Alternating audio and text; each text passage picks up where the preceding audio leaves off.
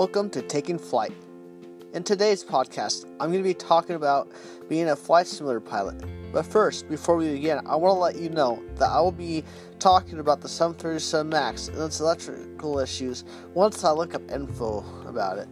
Thanks for listening to Taking Flight, a podcast designed for the pilot at heart and the aviation enthusiast like me.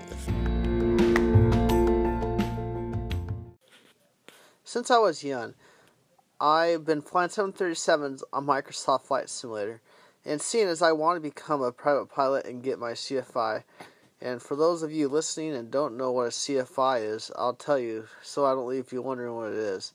A CFI stands for Certified Flight Instructor, so getting your CFI, of course, enables you to be able to teach people to fly who want to become a pilot.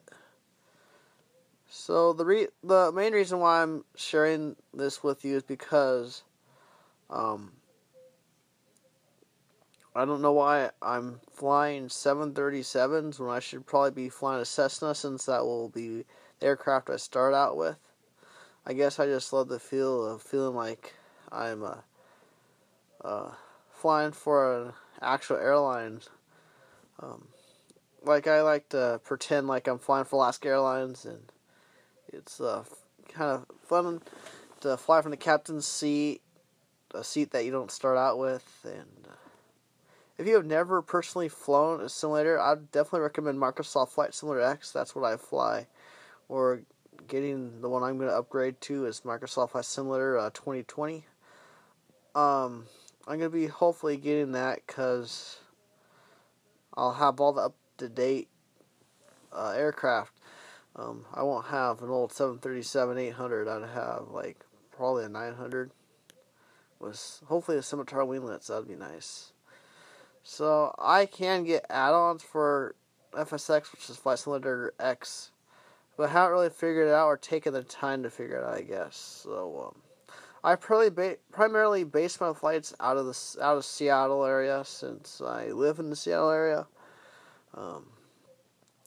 They pretty much all the time, except for today, they have me take off 16 left.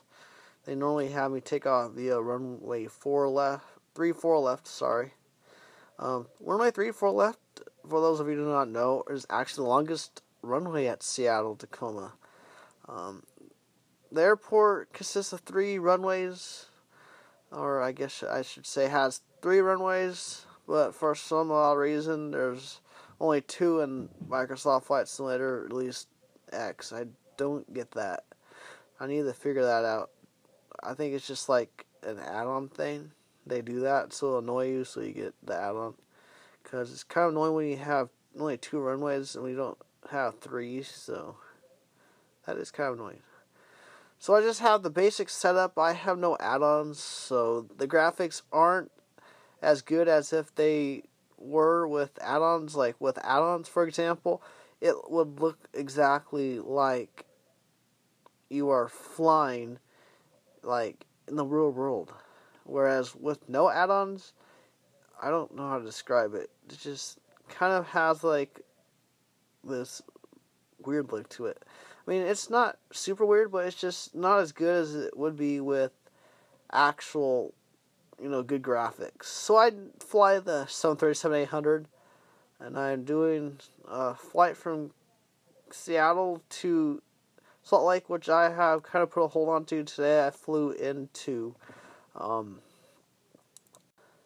Anyways, I then flying into Vancouver. Well, I flew into Vancouver today.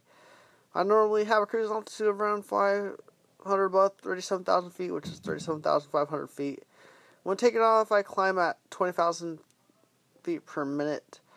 It takes about 50 minutes. Never had time to really think about it or calculate how long it actually takes. I think it takes about 15 minutes to reach my cruising altitude.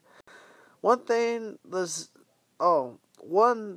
about the sim is it's about a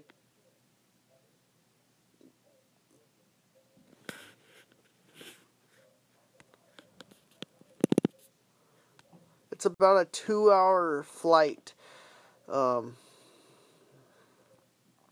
from Seattle to Salt Lake.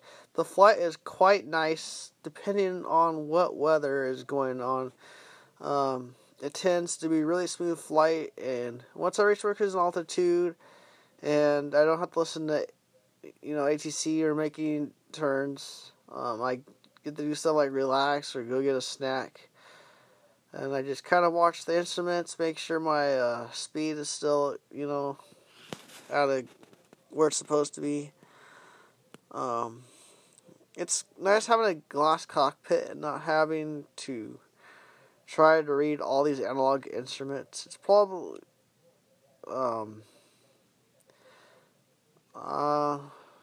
would say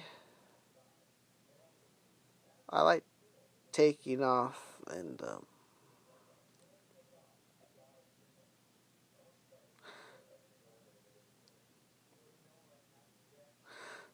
so one of my favorite things about flying other than taking off is,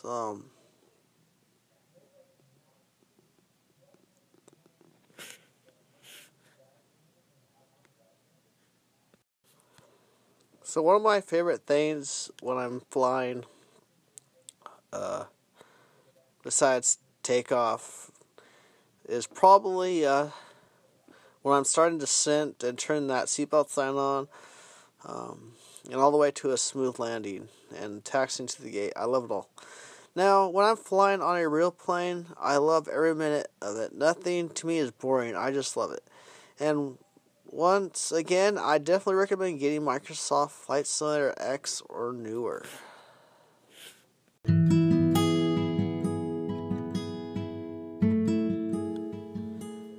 Thanks for joining me on Taking Flight. In the next podcast, I plan to do some more plane tracking on Flight Radar 24. Hope you have enjoyed this new podcast. Till next time, fly safe.